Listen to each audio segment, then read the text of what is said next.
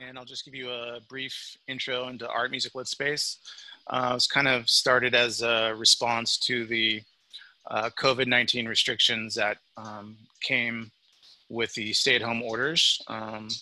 First, San Francisco and then Sacramento a day later decided to restrict people's movement outside of essential activities, which you all know.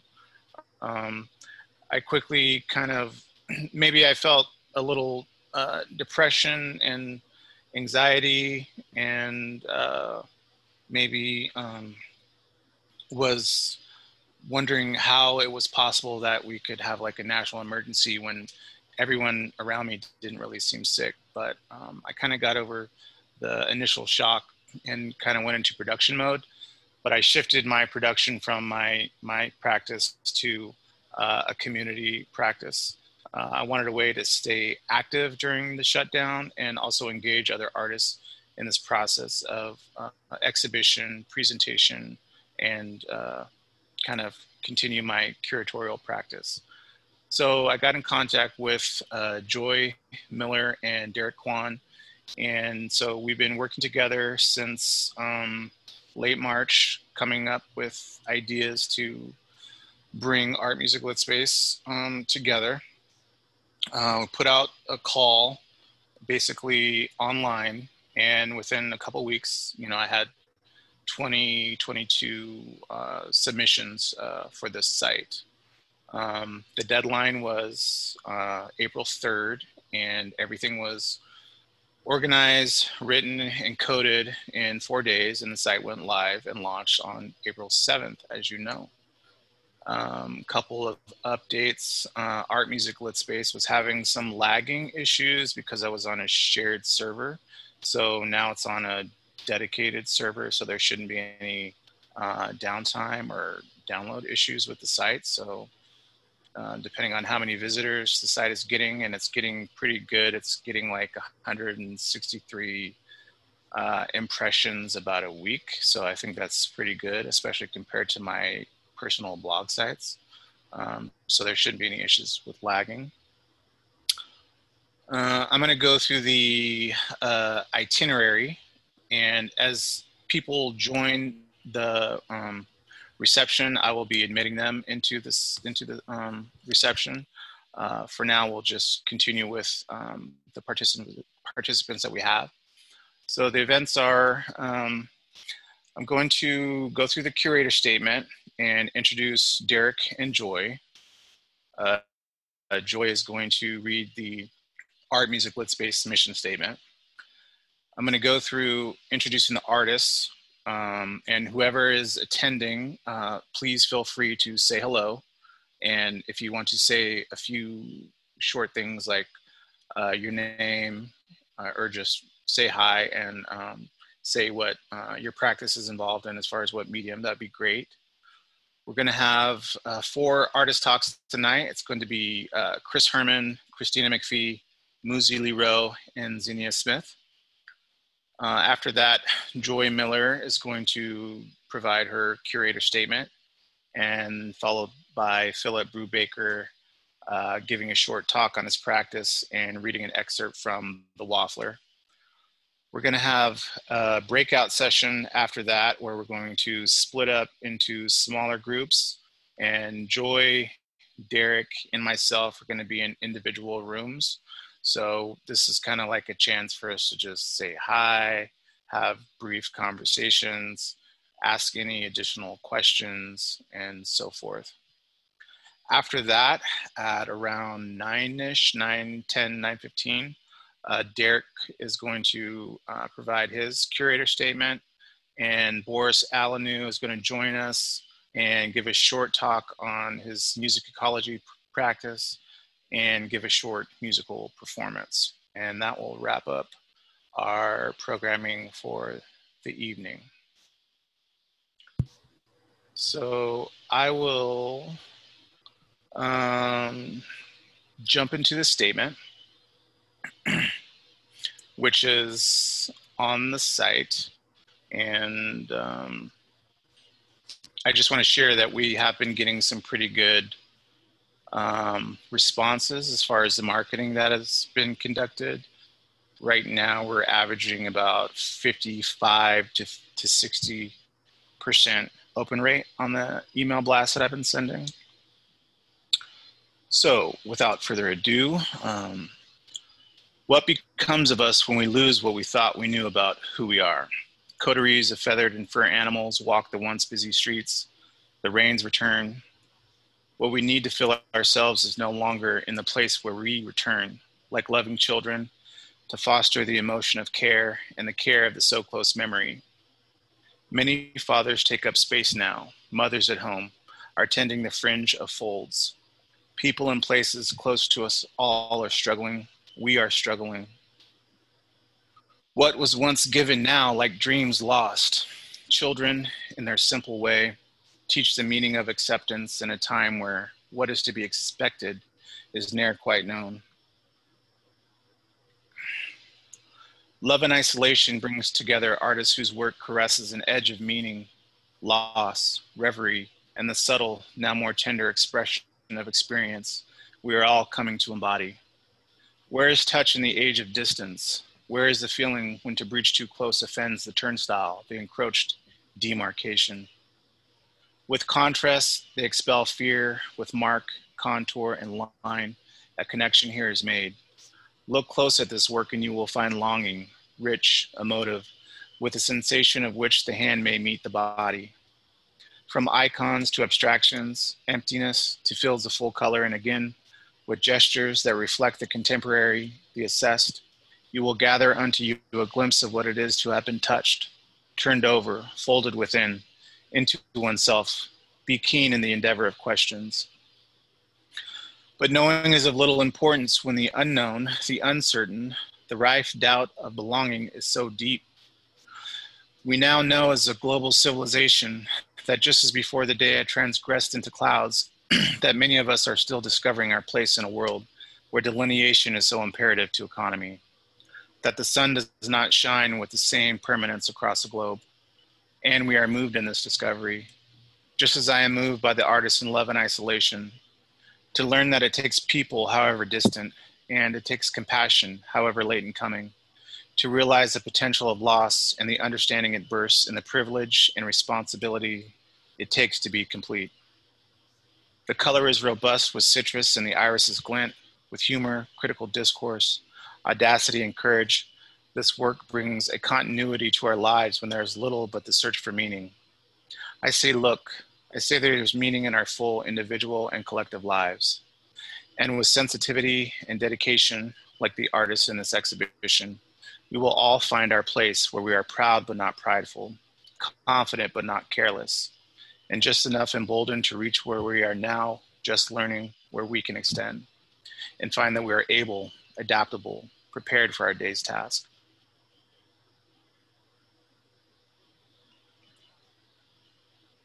So I'm going to introduce my partners in this project, Derek Kwan and Joy Miller. Hello. There's Derek. And Derek Kwan is an electronic musician, percussionist, and digital artist exploring the expressive capabilities of computer technology through interactive media. Joy Miller is an artist in Western Washington. She holds graduate degrees in art studio from UC Davis and in the humanities from the University of Chicago. She's presently under quarantine with much of the world. So, Joy. All right, I'm going to read the mission statement for Art Music Lit Space, which serves as a locus for artists, curators, writers, lookers, listeners, feelers, and thinkers to show, share, and connect, despite the nearly global closure of physical exhibition spaces such as studios, galleries, basements, museums, schools, art fairs, fields, etc. AML Space seeks not simply to fill the chasm so suddenly imposed by social distancing measures, but to provide opportunity for a constellation community to probe the chasm together apart. Great, thank you. So I want to do a quick introduction of the artists. Let's see if I could do this real quick. After I read these names, if you're attending, if you want to just like say hi and say a few things about your practice, that'd be great.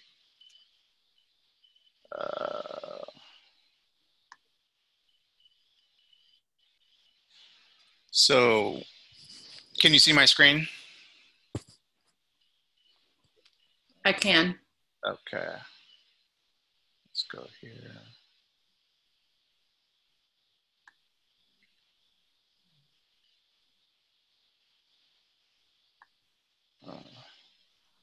Have Forrest Aaliyah and Boris Alanou.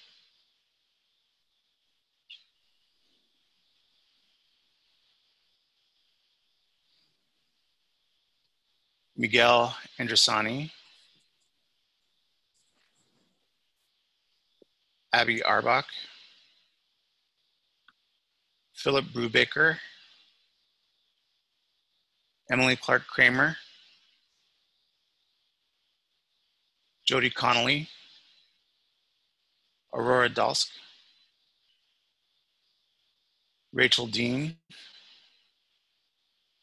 Noah Green. Mercy Hawkins. Chris Herman. Katie Holden. Kristen Hugh. Brooklyn Johnson. Casey Young. Jacob Lewis. Natalia Lvova. Christina McPhee. Muzi Lee Rowe. Xenia Smith. And Angela Willits. So if you're attending, you can maybe unmute your microphone and just chime in, say a few things like your name and what medium you're working with. I think for the artists who are going to be giving talks, maybe we could hold off on you talking about your practice, but if you just want to say hi, let people see who you are and maybe wave, say your name, that'd be great. Chris Herman is here. Hi, I'm Christina. Muzi. Forrest Elia. Angela Willits. Xenia Smith. Hi, everyone. I'm Mercy Hawkins.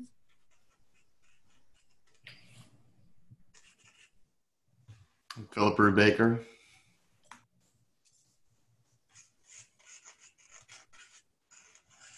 Great. Thank you, everybody. Happy to be working with you. Super excited about this project. It definitely extended my learning. Like, you know, I'm out of grad school, got 2 master's degrees, but I was pulling all-nighters to get this to come together. And I think one day after it launched, it had already been published. I think I got it where I felt I could be happy with the site. So happy to be working with you all. Thank you for your submission. We're going to go into some talks now. I've invited 4 artists to give talks about their work. They're going to be sharing their screen and giving some presentations along with discussing their practice. So without further ado, I'd like to introduce Chris Herman. Going first again, just like the last time.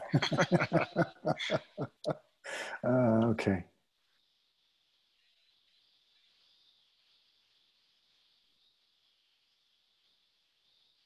All right. Can everybody see that? Yeah. All right. All right. So my practice has been based on a street art campaign that I did in Los Angeles in the early 2000s. And when I say street art campaign, it's pretty straightforward. It involves stickers, stencils, posters, going out late at night when no one's looking, and finding a prime location where it's in view to either traffic or foot traffic, whatever, and basically put up a poster, a stencil, wherever I can to gain as much exposure as I can. So here are a few examples of that street art campaign. And this is in front of the Los Angeles County Museum of Art. And these were all in Mid-Wilshire, if you're familiar with the Mid-Wilshire area. It's south of Hollywood and just above South Central. This was in Koreatown. So you can kind of get an idea when I say street art. And that's in Melrose. So in 2014, I had moved back to California and resided in Sacramento. And I became anxious to start working again, but I didn't have any idea what to do. So I went back to these faces that I had abandoned probably about 8 years previously, and just started making these simple little 2, 3, 4 color stencil paintings. They're probably about 11 inches by 13 inches. They're real small. And it's kind of like screen printing in a way, but I'm not actually using a screen print. And the stencils are all cut out of cardboard. And I'm using acrylic paint. So I assemble a number of separations and apply the paint and separations. And it's basically no registration. If it doesn't register, the piece is pretty much lost unless I can kind of over register it. And so that's what these pieces are here. These are examples of those 1 to 2, 3 color paintings based on the street art that I had done in Los Angeles.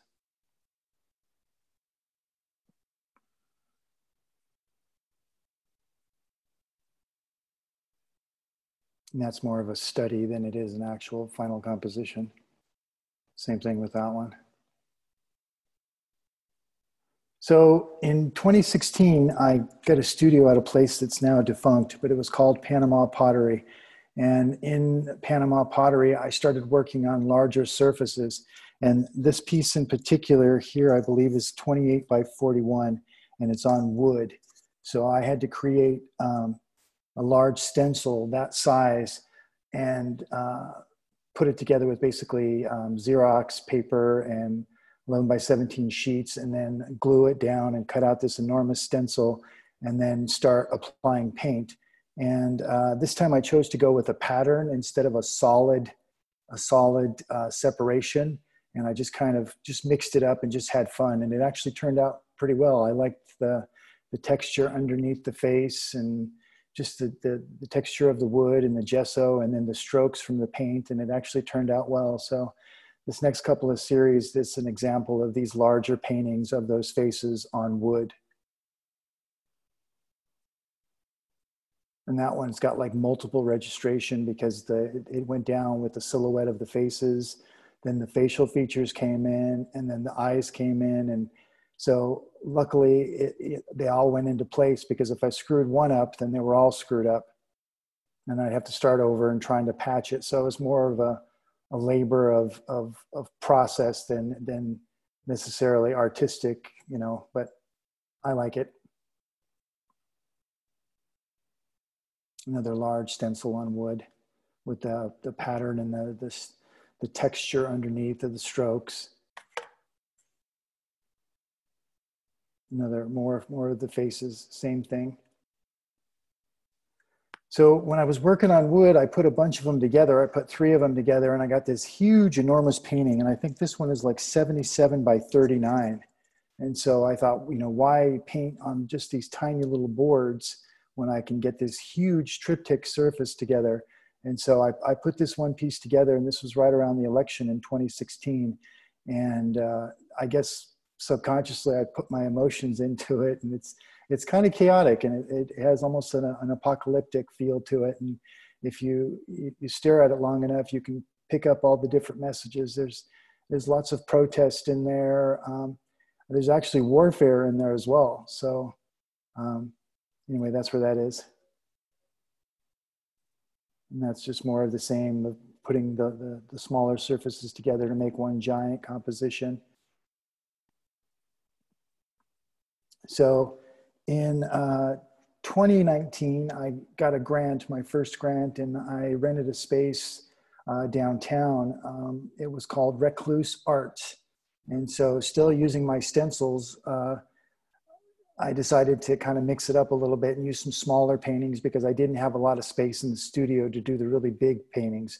So still experimenting with stencils, I started incorporating miscellaneous pieces of paper. You know, the tea wrapper from my tea. There was a biblical reference in a frame that I had that I was going to paint, and I tore it up and I painted that. I think it says Matthew 9:23 or something like that. There's a section of what is the series about the children who want to be magicians? I can't think of the name of it. Harry Potter. There's a sheet in there from Harry Potter.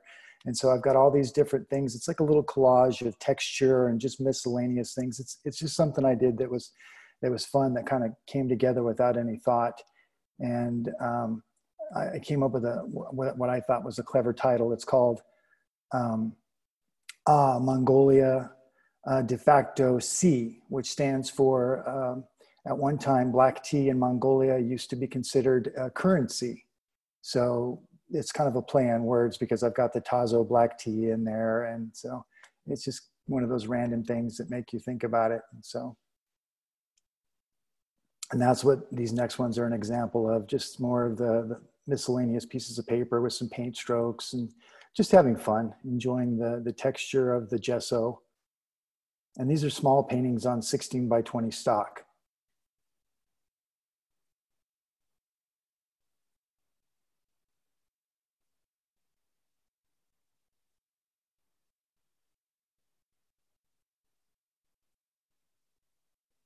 That's actually my son's drawing. He did this tiny little robot and I turned it into a stencil.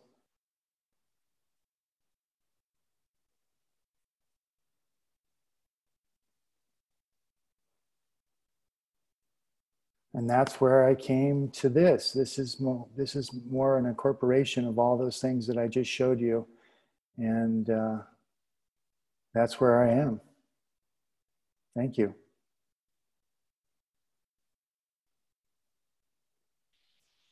Thank you, Chris. Yeah, does anybody have any questions or anything they're curious about? I think I went over my 5 minutes. That's all right. Everybody still awake? Hello? I'm just hoping my my kids don't run out of the room. Right. I was like trying to manage having a reception in the next room while my 4-year-old, 9-year-old, and 2-year-old are sleeping. Luckily, my 2-year-old stopped screaming shortly before the meeting. So it's always that way. I've got 4 kids. My 14-year-old had a meltdown just before 8 o'clock, and my wife wasn't too happy about it. So I thought, great, I'm going to have to do this somewhere else. I'm curious about the Recluse. Is that studio space still operational? Are they still renting spaces? No. Unfortunately, it ended. It was too good to be true, and I enjoyed it while I was there. And I haven't worked in very many places, but there was a lot of good energy in that place, and it was one of those studios that, because of the other artists and the other people that were working there, there was a lot of positive energy. And I don't know if most people are aware of this, but when you work around other people in an environment like that, you absorb their energy, and it has an effect on your work. And so you can see the effect that it had on my work there. And I was really surprised because I don't know where the influence came from the work that I was able to generate. So I was really pleased with that space, and I was really sad to see it go. Yeah, I've been involved in a location like that where it was good energy for me. There wasn't really a lot of people practicing there, but it was a usable space, pretty big space, and I got a lot of work done there. But it ended up going under, and I think I moved out shortly after that happened. But those things happen. Yeah. Yeah, I used to enjoy the space because when I had it to myself early in the morning, everybody else was probably in their 20s or they worked during the day, and I work in the evening. So I would come in the morning and have the whole place to myself. And I had the music going through the whole place as loud as it could be. No one knew. So Arts is now the print shop where I work. It was a print shop, and then it turned into Recluse, and now it's a print shop again. So, interesting. Yeah. So we're going to go into our next talk. We have Christina McPhee, who is going to talk about her work and present some images. So I'm going to mute my... Hang on.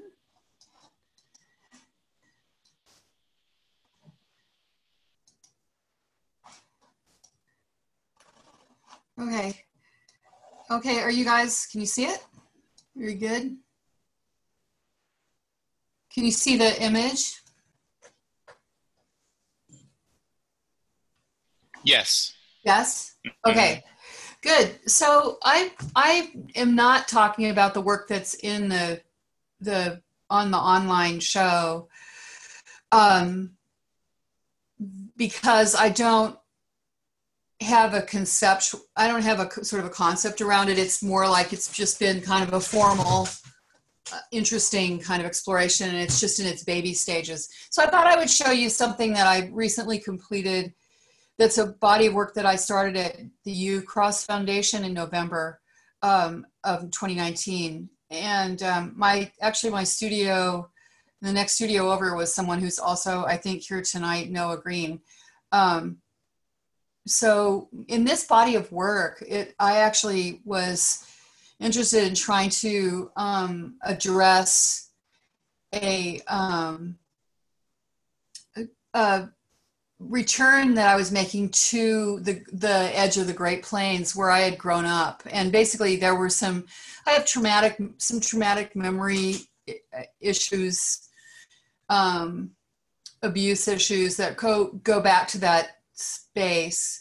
And the actual U-Cross Ranch is 20,000 acres on the edge of the Great Plains at the edge of the Rocky Mountains. So it's extremely beautiful, and it's really a broken mesas and hidden terrains. It's a very complicated environment, very, very beautiful.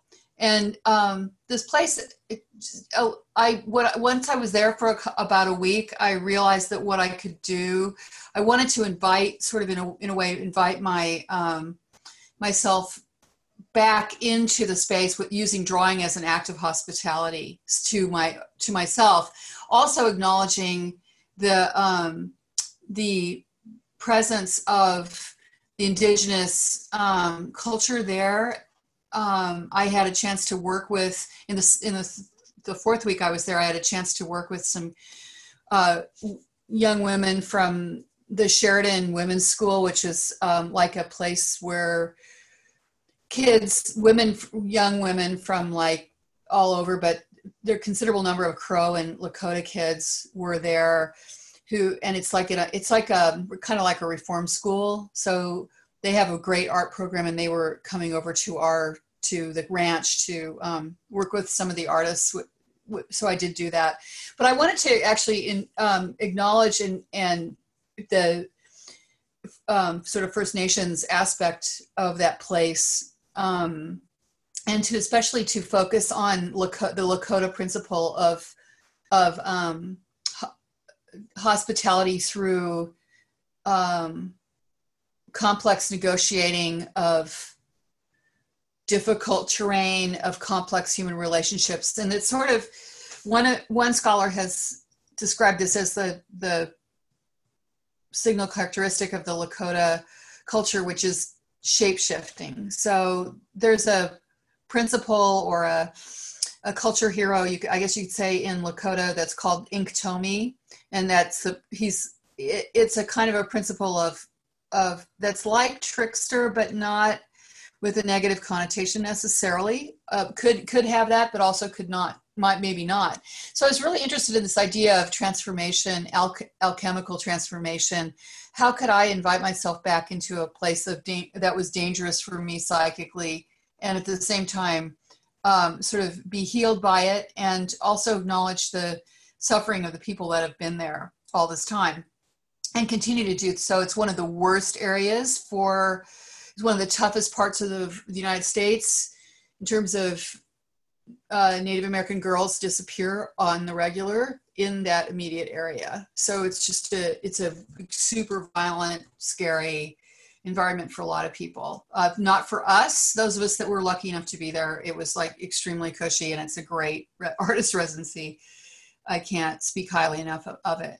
But anyway, I decided to order in some paper after my first couple weeks of study there, and then this is a purple Japanese kozo paper that I basically is handmade in Japan. It's about 42 by 77 inches, so they're huge sheets. The weight is 30. I think it's 35 grams per square meter. So it's moderately sturdy, but as you can see, it can buckle. So you can kind of see here the way that the paper basically accommodated these marks, which are made entirely with metallic shellac-based inks. Some, not all the inks were metallic, but a lot of them were. And I used a very, very limited palette. So a lot of the color comes from refraction. Like in this example, there's no green ink in this piece. It's just that the blue and the gold kind of refract against one another and create these glows. So as you can imagine, these photographs, from my perspective, they suck, even though they're the best I could do, because the actual works are really so iridescent and complicated visually that they are sculptural and they don't record well. But anyway, so that was mainly the idea of working on this, and I got I was able to finish about 3 of them when I got back to California. I ordered the rest of the paper that they had. It was a discontinued paper from Los Angeles, and I just started working like crazy for another 6 weeks through January and into February. And in the meanwhile, I contacted a couple of curators in LA that I knew probably would really would resonate to this work, and one of them offered me a show. So I was like, great, let's do it. The work had also had a kind of complex relationship to spirituality and religion, partly through the Lakota religion practices, but that I was reading about, not directly experiencing. But also, I had been, for the last year, been reading these very strange enigma poems by a Mexican Baroque poet named Sister Juana Inés de la Cruz, who's very, very famous. She's on like the currency and the stamps and stuff in Mexico. But she wrote these very, very complicated short poems. They're like the length of a tweet, really.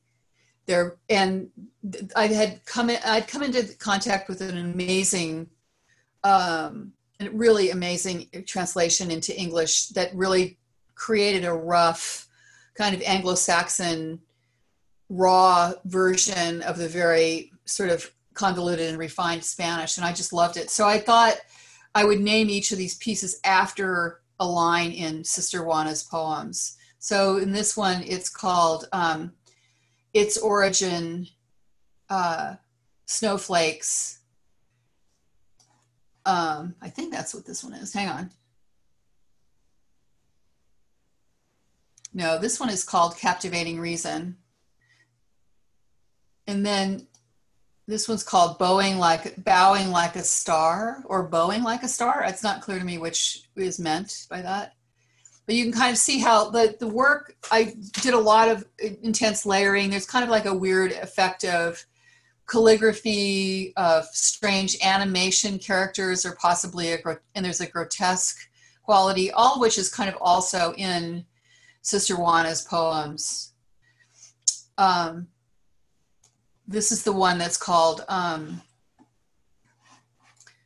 Bowing Like a Star. I mean, I'm sorry, this is called Its Origin, Snowflakes. And by the way, Sister Juana doesn't tell you whose origin or to whom is she referring. So it's left up to you to try to puzzle this out, which has then meant that the last 400 years, people have just been poring over these poems and trying to figure out what they mean. They're really notorious for that. And then the sequela to that piece is, after its origins, snowflakes, the next line is its descendants, the fire. So descendencia el fuego. So this is one of the pieces I did at UCross. Here's a detail, and I could try to zoom. This is a PDF that's not really a print quality PDF. It's a screen PDF, so it's probably gonna start degrading a little bit as I zoom in. Not too bad. You can kind of get a sense of the extreme articulation. But anyway, I think that for me, the experience was one of a tremendous release from a lot of sort of personal history issues, and at the same time, getting me in touch with my tremendous love of very strange topographies, and nature often seems grotesque to me in a way that I love and is a source of amazing and wonder to me. I think growing up on the Great Plains, I didn't have a lot of other things to do. I didn't have, a complicated social schedule. It was kind of like my life right now. I live in the country in California, and I'm just out here drawing and painting. And that was kind of what my childhood was like, although I had a miserable time in school. But outside of school, I had a great time. So this is kind of like, it got me in touch with those childlike impulses. And so it was like the perfect moment for this to happen, this body of work. And I finished it just in time to hang it in Pasadena with my wonderful friend, Mike Hernandez, at Irenic Projects, which is at a church in Pasadena. And it's a beautiful, beautiful late 40s modernist space. And the artwork is not necessarily religiously related that he curates there. And so if it ever opens up again, it's a great place to consider showing if you feel like it. It's definitely a nonprofit kind of thing, an experimental space. So so it was a perfect timing, because then now that I'm in quarantine, I've just found that I'm on a tremendous roll, and it's everything that you'd want a residency to do, to sort of give you a shot in the arm. And now I'm doing oil paintings, and they're complicated, and they don't look like these. They're a different aesthetic, but they have the same kind of urgency and strangeness about them. So I'm very happy with that. That's kind of what I wanted to say. Oh, and I should plug I don't know if I got it here. Yeah, I do. So I made a book that is available via Blurb, but there's an artist statement and whatnot that is related to this body of work and to this particular show. And the wonderful translation is this. I'm sorry, I'm looking at the wrong thing. I've got two monitors here, so it's complicated. And I'm sorry, this is probably backwards for you guys. I don't know. But anyway, it's Sinal Press. Stalina Villarreal is the translator. If you're interested in the literature side of it, it's just an amazing little book. So that's it for me. Thank you, Christina. That's great. Sure. I've enjoyed checking these out online, of course, and they're very mysterious. Right. Yeah, they're actually, if you go to my website, ChristinaMcPhee.net, it's the first thing you'll run into are these drawings. Mm-hmm. Does anyone want to ask any questions? I do. I have a quick question. Is the paper purple to begin with? Yeah, it is. It's a really difficult to photograph plum maroon color that kind of shifts from, talk about shape shifting. It kind of goes from looking like an indigo purple to a red violet. It's just right on the edge. It keeps flipping, and at a very, very close range. You can't see it in this photograph, but there are very minute strands of black in it. It's an incredible paper. So apparently it takes 2 people to make each sheet. So it's discontinued. I got it for half price from Hiromi Paper in Santa Monica. Yeah. How did you present it when you showed it? Did you put it in? I'm happy to show you that. I forgot. I'm sorry. It's right here. You can kind of see it. These are little. It's a space that's very hard to shoot because it's kind of like an extended broad hallway that's bigger than a hallway, more like an atrium, and it's all structured in an S curve. In plan, this space is an S curve, and then it has a spiral staircase, so you can kind of see right here, and there's a piece hanging up in there. So what we did was hang them both flat on the wall and then suspended. So Mike Hernandez did this wonderful thing where we just put magnets, and we used magnets for the ends to hold wire to the ceiling. And then this is just a freestanding, this is with MDX, whatever you call it, MDX, I think it's called, the sort of particulate board. He just made these little barriers here so that it just marks off the space so that no one would sort of stumble into the drawings. So, but they don't, it has an optical function, this thing. Okay, but so it's suspended from the ceiling? Yeah, they're suspended from the ceiling, except for some of them are, there's maybe 3 of them that are on the wall. And the ceilings are not super high. They're probably 9 feet. It's not a super tall space, but it's an interesting space because it's a meander. So it creates this opportunity to set these pieces in these cantilevered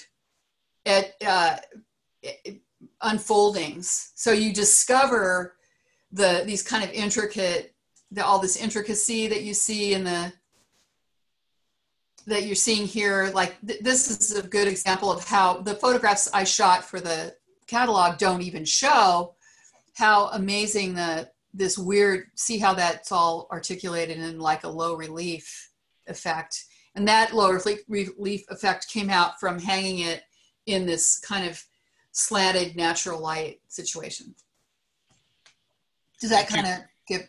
Yeah, that's interesting how you hung it. I like the way you hung it. Thank you. Yeah, I was really happy because these pieces are really not, it's like drawing into sculpture. They're not really, although when I got back, I immediately started working on I have a show coming up in the next winter in San Francisco, and I'm preparing a body of work in oil painting on canvas. So I went to that, as soon as I finished the set, which was at the end of kind of the 3rd week of February, right before we opened the show, and it was like 2 weeks later that it shut down. So it's still up. The work is still up. It's still up, and I think it's by appointment theoretically, but I don't really think people can actually go there. They could if they broke the law or something, I guess. Thank you, Christina. Sure. We're gonna move on. Muzi, if you could exit your screen share.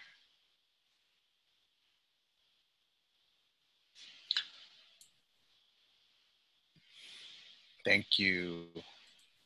We're gonna head over to Muzi Lee Rowe, who's gonna talk about her work and share some images. 1 second. Yeah? Oh.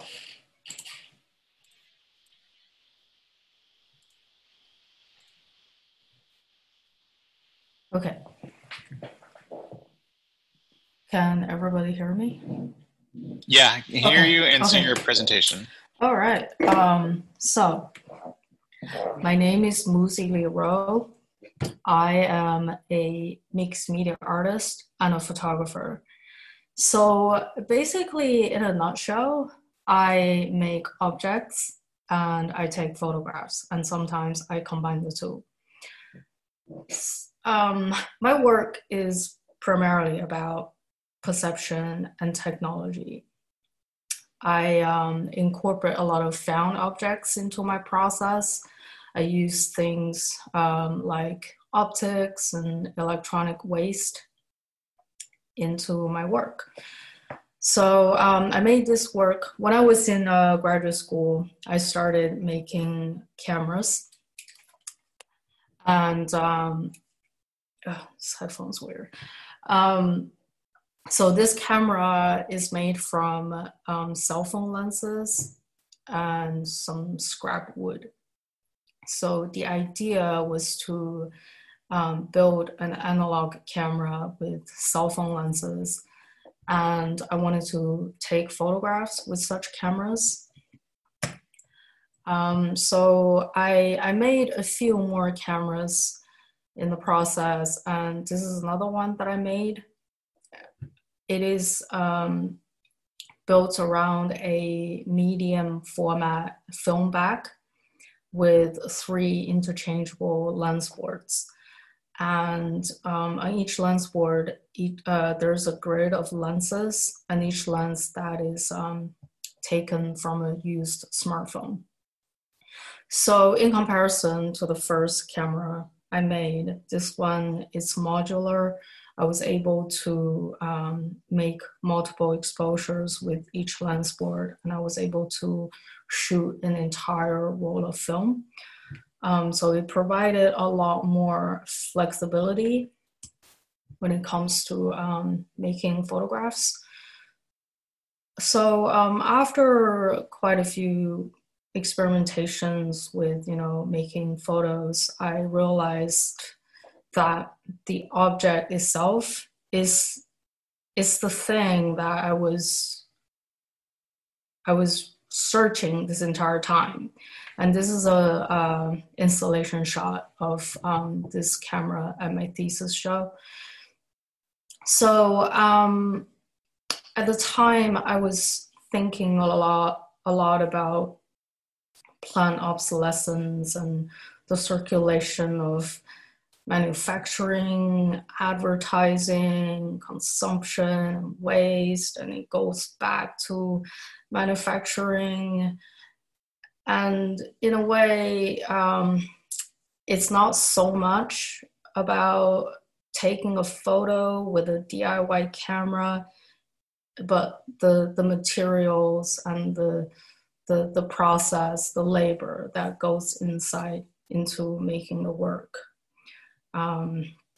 In fact, that I bought all these phones on eBay and took them apart and put them together into another camera, that's sort of a part of the work. Okay, moving on. While I was making those cameras, I also started another series where I made phone portraits using wet plate collodion tintype, which is a 19th century photography technique. It was invented around 1850s, and basically instead of a film, you make the image on a plate. Usually when it comes to tintype, it's an aluminum plate, and it's coated with collodion and sensitized in silver nitrate. And once the plate is sensitized, you need to make the exposure, develop fix before the chemistry dries out, hence the name wet plate. So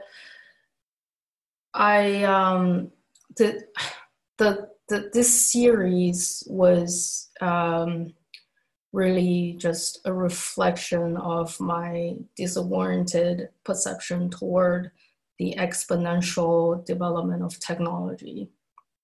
So when I'm looking at a phone from 10, 20 years ago, it has this antique quality that is somewhat similar to an old photograph, like a tintype, which is more than 100 years old. But at the same time, I do recognize that this is a piece of modern technology that just has gone obsolete very fast. So there's something kind of absurd about it. So in 2019, I made a series of projectors using camera lenses. And these are some flawed lenses that I've been collecting throughout the years. Some of them are just simply very cheaply made, and some of them are broken and moldy. And I like the idea of, you know, salvaging materials for art making. And this one's a little bit different.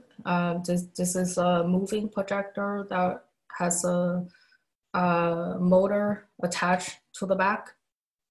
And all these projectors, they're modular. The lenses, they can be swapped.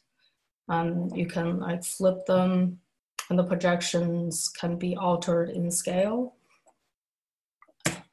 I included a video of the moving projection. So last year I had a solo exhibition at a space called TGTG here in Sacramento. And here's a video clip of the moving projection.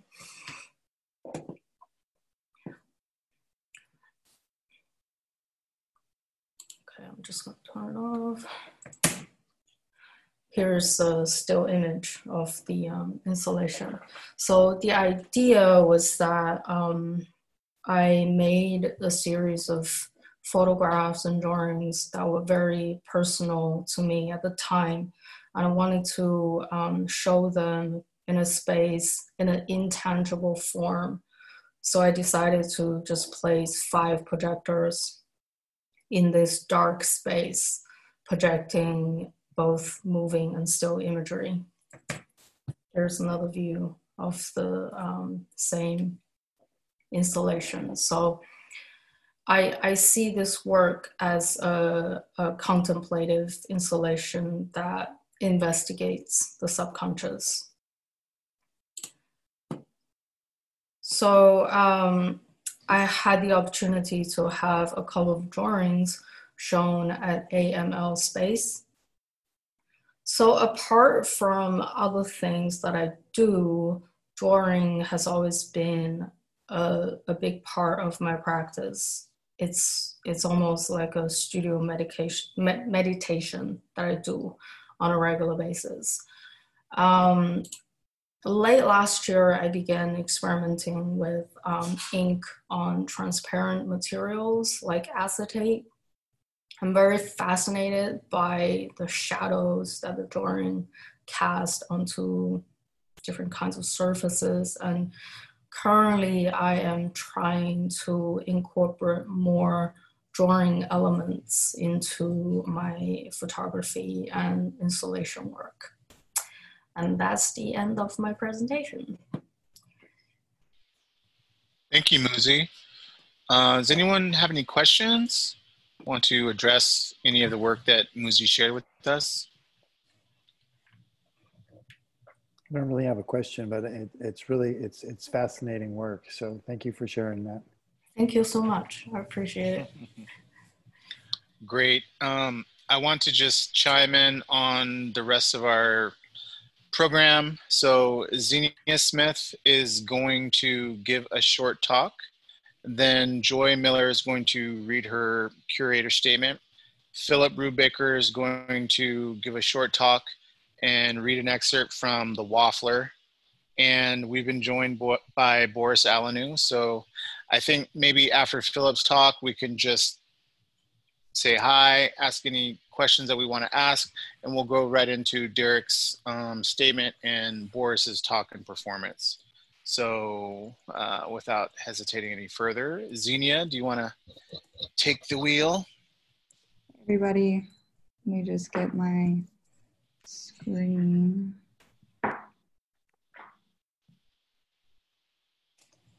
Everybody see that? Wait, hold on. Yeah, it's up. Okay, cool. So this first piece, this is one of the pieces that I submitted to the art space.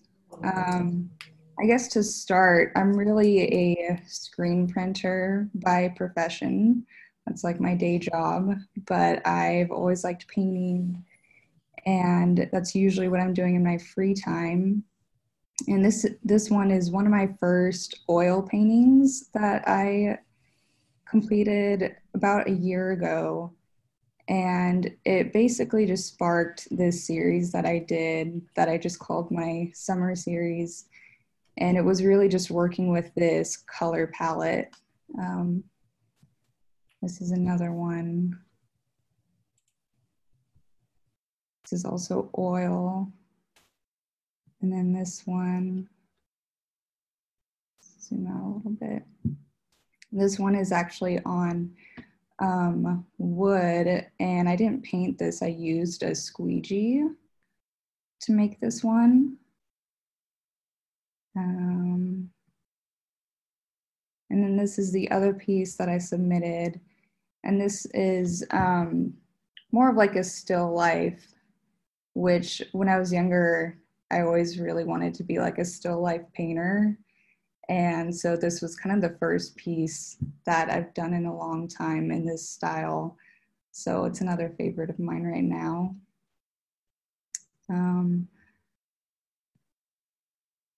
This is actually acrylic.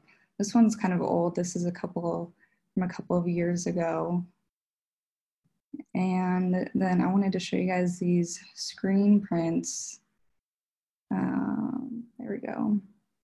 This is some really recent work that I've done, and I have a background in photography and a lot of film photography. So I've started incorporating that into what I print in my free time. So this is a film photograph that I've taken, and I just prepped it so that I could screen print it. So it's a 3-color, but it's printed as a 2-color. So this background is 2 colors that I put in the screen, and it's called like a split fountain. And then I printed my photograph over that. And there's another one. I don't know why it's so small. There we go. So that's just another version of the same photograph. And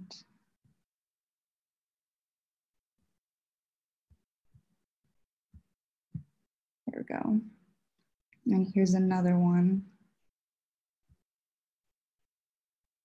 So I just wanted to touch back on recluse arts that Chris was talking about earlier, because that's kind of how I got my grounding as an artist in Sacramento.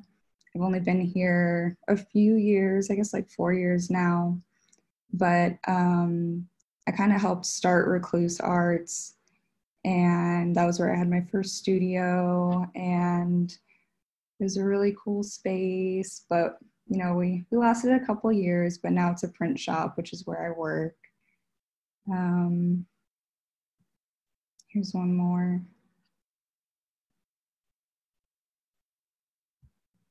There we go. So yeah, that's basically it. Thank you, Xenia. Yeah. I don't know. Yeah, it actually, I think I found like posting for Recluse online when there were still artists there.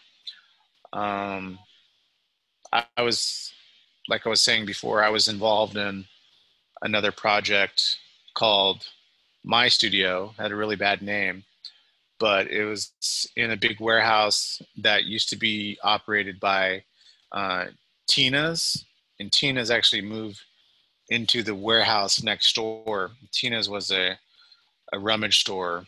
And so when I was working at the studio, I'd be like the only one there in the warehouse. And my studio was like a 10 by 10 cage, but they had large work tables, and I'd often work outside of the cage, obviously.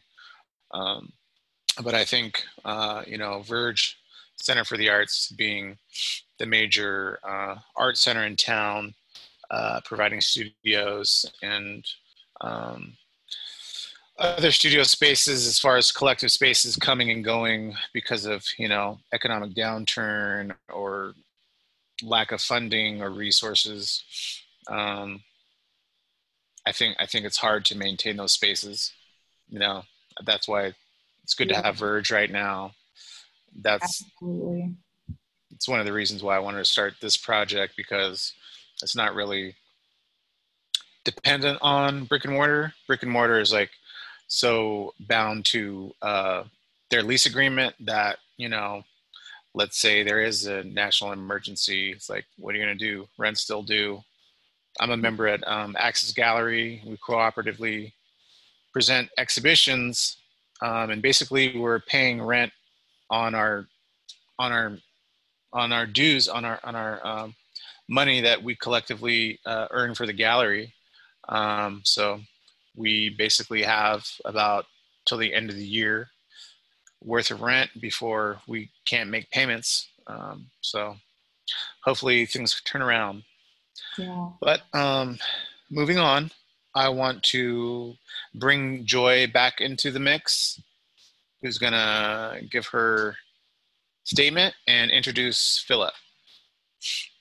Hey everyone, I want to introduce Philip Brubaker. He is a writer and filmmaker in Florida, living in Florida right now, and his short story that is in Love and Isolation is called The Waffler. It's deeply, wonderfully weird in the way that only trusting honesty can produce, in a way that helps a reader make a home for their own deeply wonderful weirdness. The sentences say nothing more than what they say, and therefore offer ample space for a reader to wobble in ambivalence about the narrator, ironic or sardonic, and about the chain of events which are shared in an effortless toggling back and forth in time and the many tenses that time keeps. The story's sense of wandering around, awake in a world that is not the world learned from one's family of origin, is bewildering here, and recognizable, or perhaps with luck prompts recognition of such dissonance. So without further ado, Philip. Thanks, Joy. So this piece, The Waffler, it's kind of more about isolation than love, I would say, but there's a little bit of both kind of at play, and I'm going to read an excerpt from the story. This is in media res. So here we go. When I went to college, I was a virgin. My strategy for getting dates was this: maybe if I'm super nice to her, she'll have sex with me. I had many female friends in school, and I had crushes on nearly all of them. I wasn't friends with them only because I had crushes on them. That was just an added bonus, a torturous, frustrating added bonus. I was a freshman in film school, my dream place. Well, let's say my second-tier dream place, because New York University turned me down. One night, Brian Moore, who was a Pisces, and me, a Pisces, and Clint Smith all decided to go to Waffle House one night after school. We ate waffles, we drank juice, and we were on our way to a party. Somehow, Brian got the attention of two blonde girls who were sitting together at the bar of the Waffle House. I couldn't hear what he said to them, but after I got into his truck, when we headed out, he told me he had invited them to the party, and the girls turned him down. But suddenly, I heard a shout from outside in the parking lot. Brian and I looked and saw one of the girls standing there next to the truck. "How'd you boys like to come home with us?" Brian turned to look at me. For someone who I assumed was still a virgin, he seemed pretty cool at the prospect of having sex with possibly two pretty blonde girls. "What do you think?" he asked me. "I don't have any condoms," I whispered loudly. "So," he replied. "You want to?" I said. "I mean, what else are we going to do?" he said.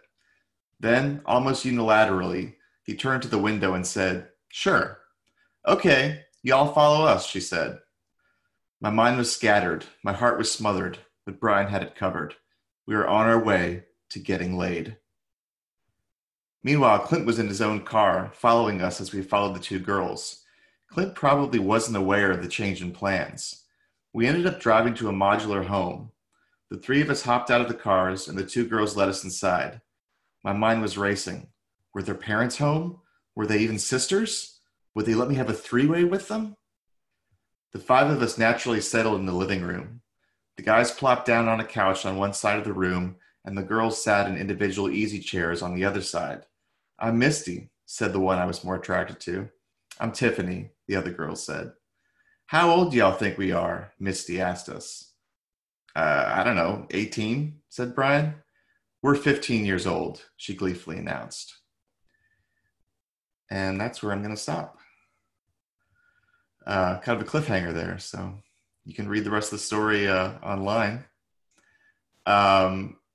So in addition to being a writer and being a filmmaker, I do a lot of work with video essays, and I used to do that professionally, and then I kind of do it as a hobby now.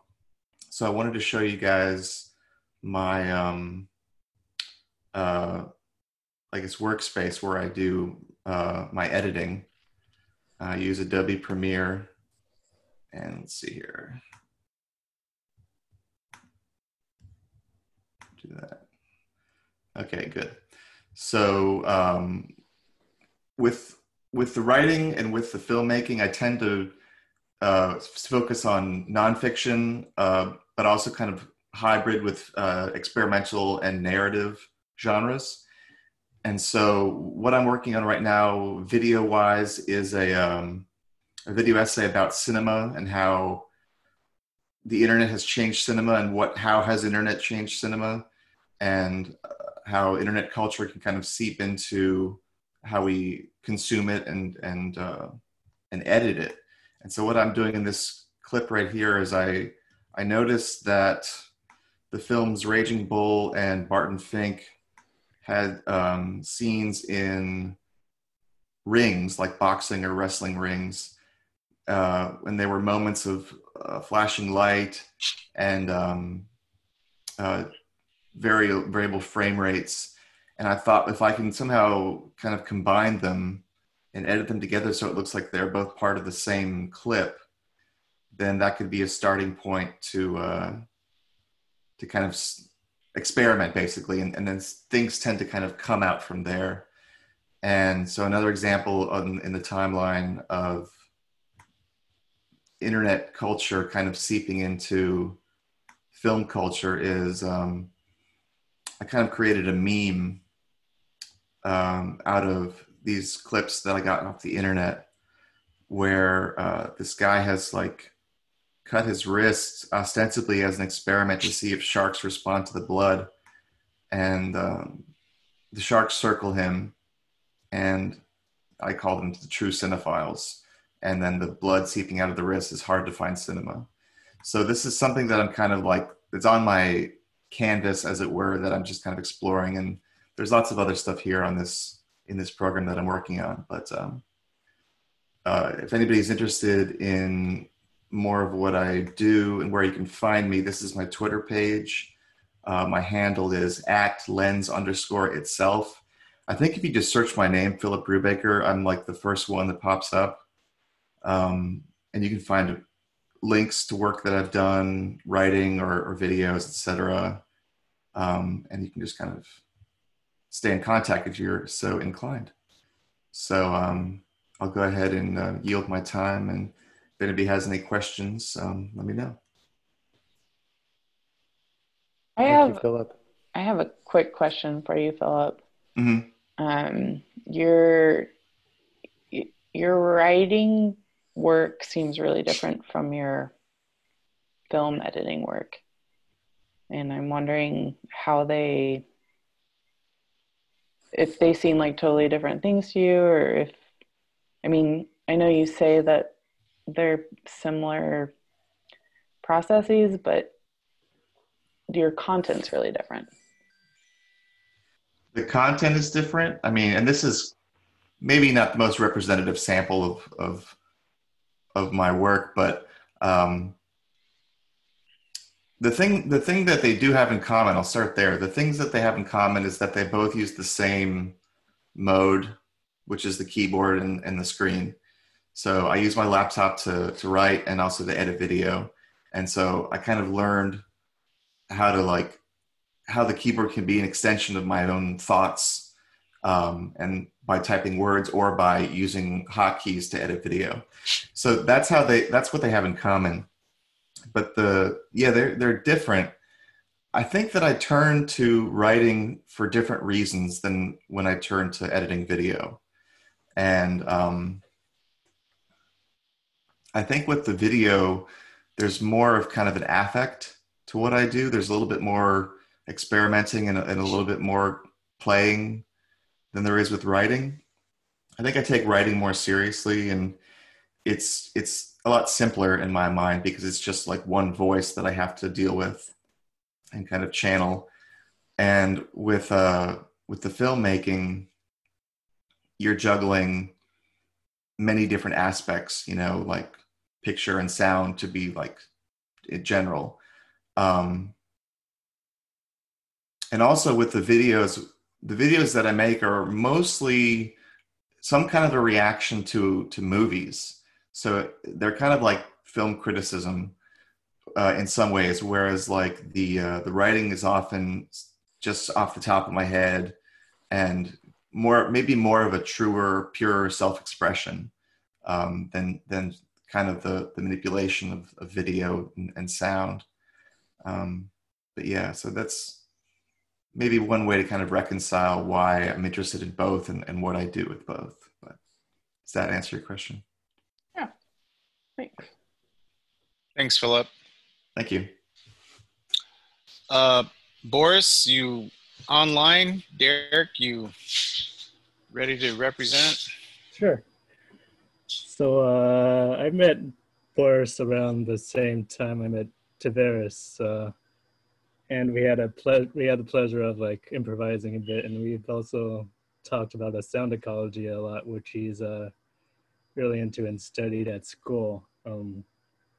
It's really about sound environments, and I suppose like the preservation of sound environments and what they mean, how we relate to these sound environments.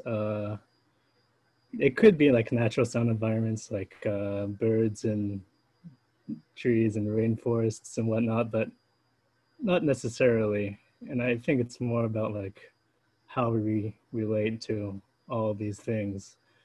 And so this piece that Boris has for the space called Garden, I think it's really related to this sort of thing. It's sort of like a COVID-y kind of piece, where it's like really portraying like domestic settings.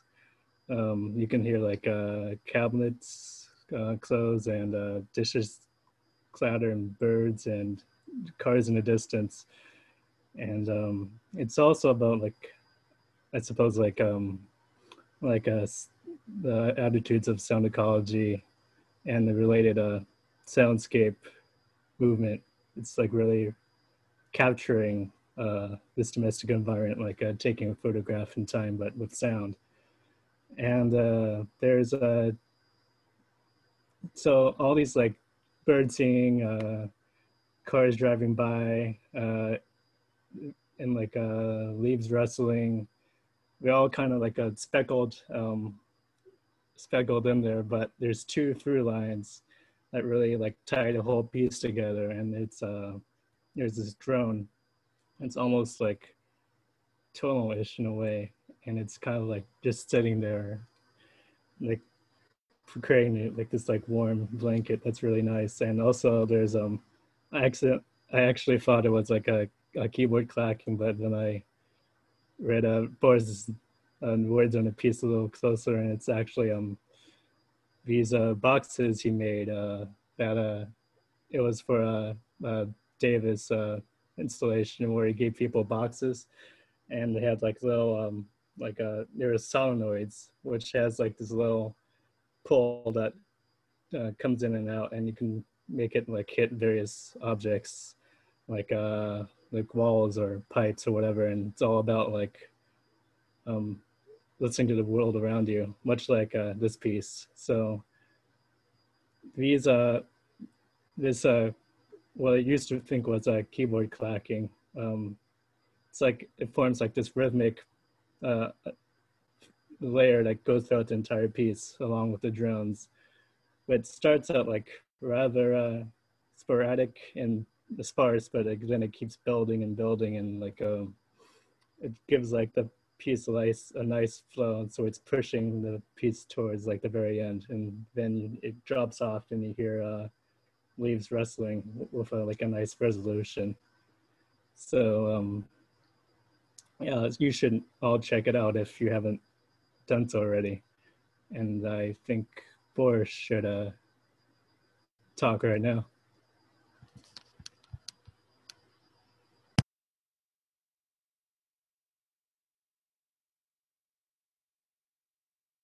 Is he muted?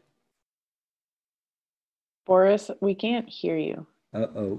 Oh, all right. Okay. Is that better? Gotcha. Yep. Okay. Sorry about that. So yeah, I was just saying hello, and thank you, Tavares, for the invite. Thank you, Derek, for the little introduction. That was what I was about to say, basically. So yeah, just maybe I'm gonna present myself. I'm Boris. I'm from France. I'm a sound artist. I do mainly sound installation, performance, and workshops. And I try to question the field of sound ecology, which is basically how do we interact with sounds? How do we create different layers of sounds, and how do sounds influence our moods and emotions? And it's a huge field to explore. That's what's interesting about it. So yeah, one of the direction of my artistical research is to explore the soundscape. So we can say also the sonic ecosystem. So to me, there's roughly 3 different layers in this soundscape. The natural one, which is like the bird singing, the wind, water, and the river. The urban one, which is, well, the cars, the phone ringing, and all that kind of stuff. And the third one, which is the most interesting to me, it's the creative one, or the one that I call the creative one, in which I try to participate, add sound to try to understand the other 2 layers and to create a new ecosystem. In this new ecosystem, the ecological imagination, the political decisions, and the social role of humanity mix to question the society. Sorry. So yeah, Pavillon. It's basically those boxes that I built last year.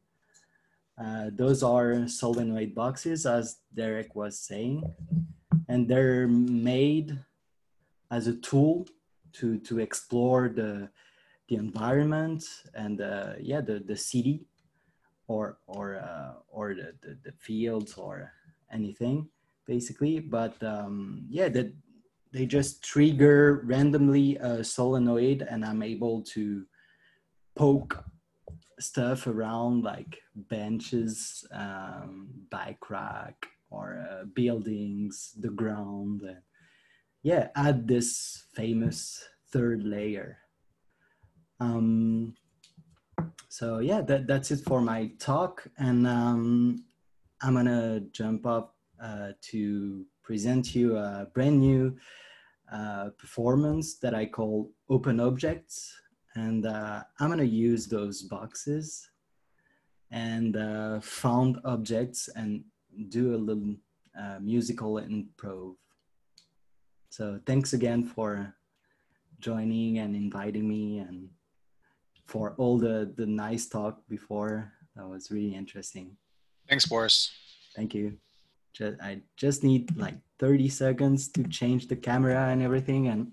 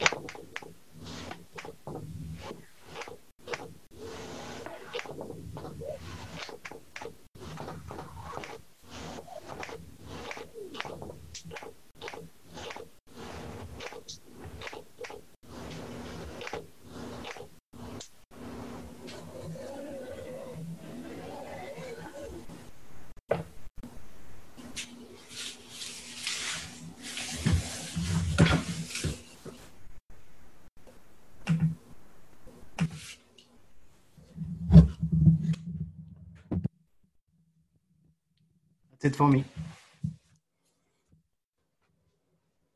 Thank you. Thanks. Yes, so I think this concludes our programming for today. So happy that you were able to take the time to spend with us tonight. We had some really interesting talks. Great work was shared tonight. Art Music Lit Space will be continuing to push new programming and events in the future. Derek, Joy, and myself are already thinking of new ways to kind of extend our reach in programming. Love in Isolation will be up until June 3rd, and then we're working on the next exhibition after before. So please be sure to check in on the site from time to time, as we will have updates with a feature for 1 month, a feature for 1 month, and a group show for 2 months. Just started a new Instagram, Art Music Lit Space. So if you haven't already, please follow posts there. Does anyone want to have any closing comments or address anyone in the group?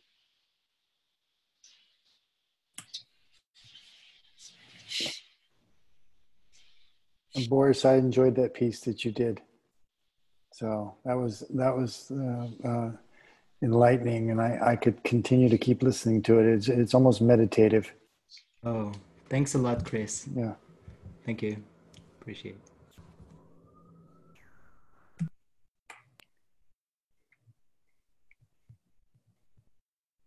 Okay, I think that concludes our reception. I hope everyone had an enjoyable time.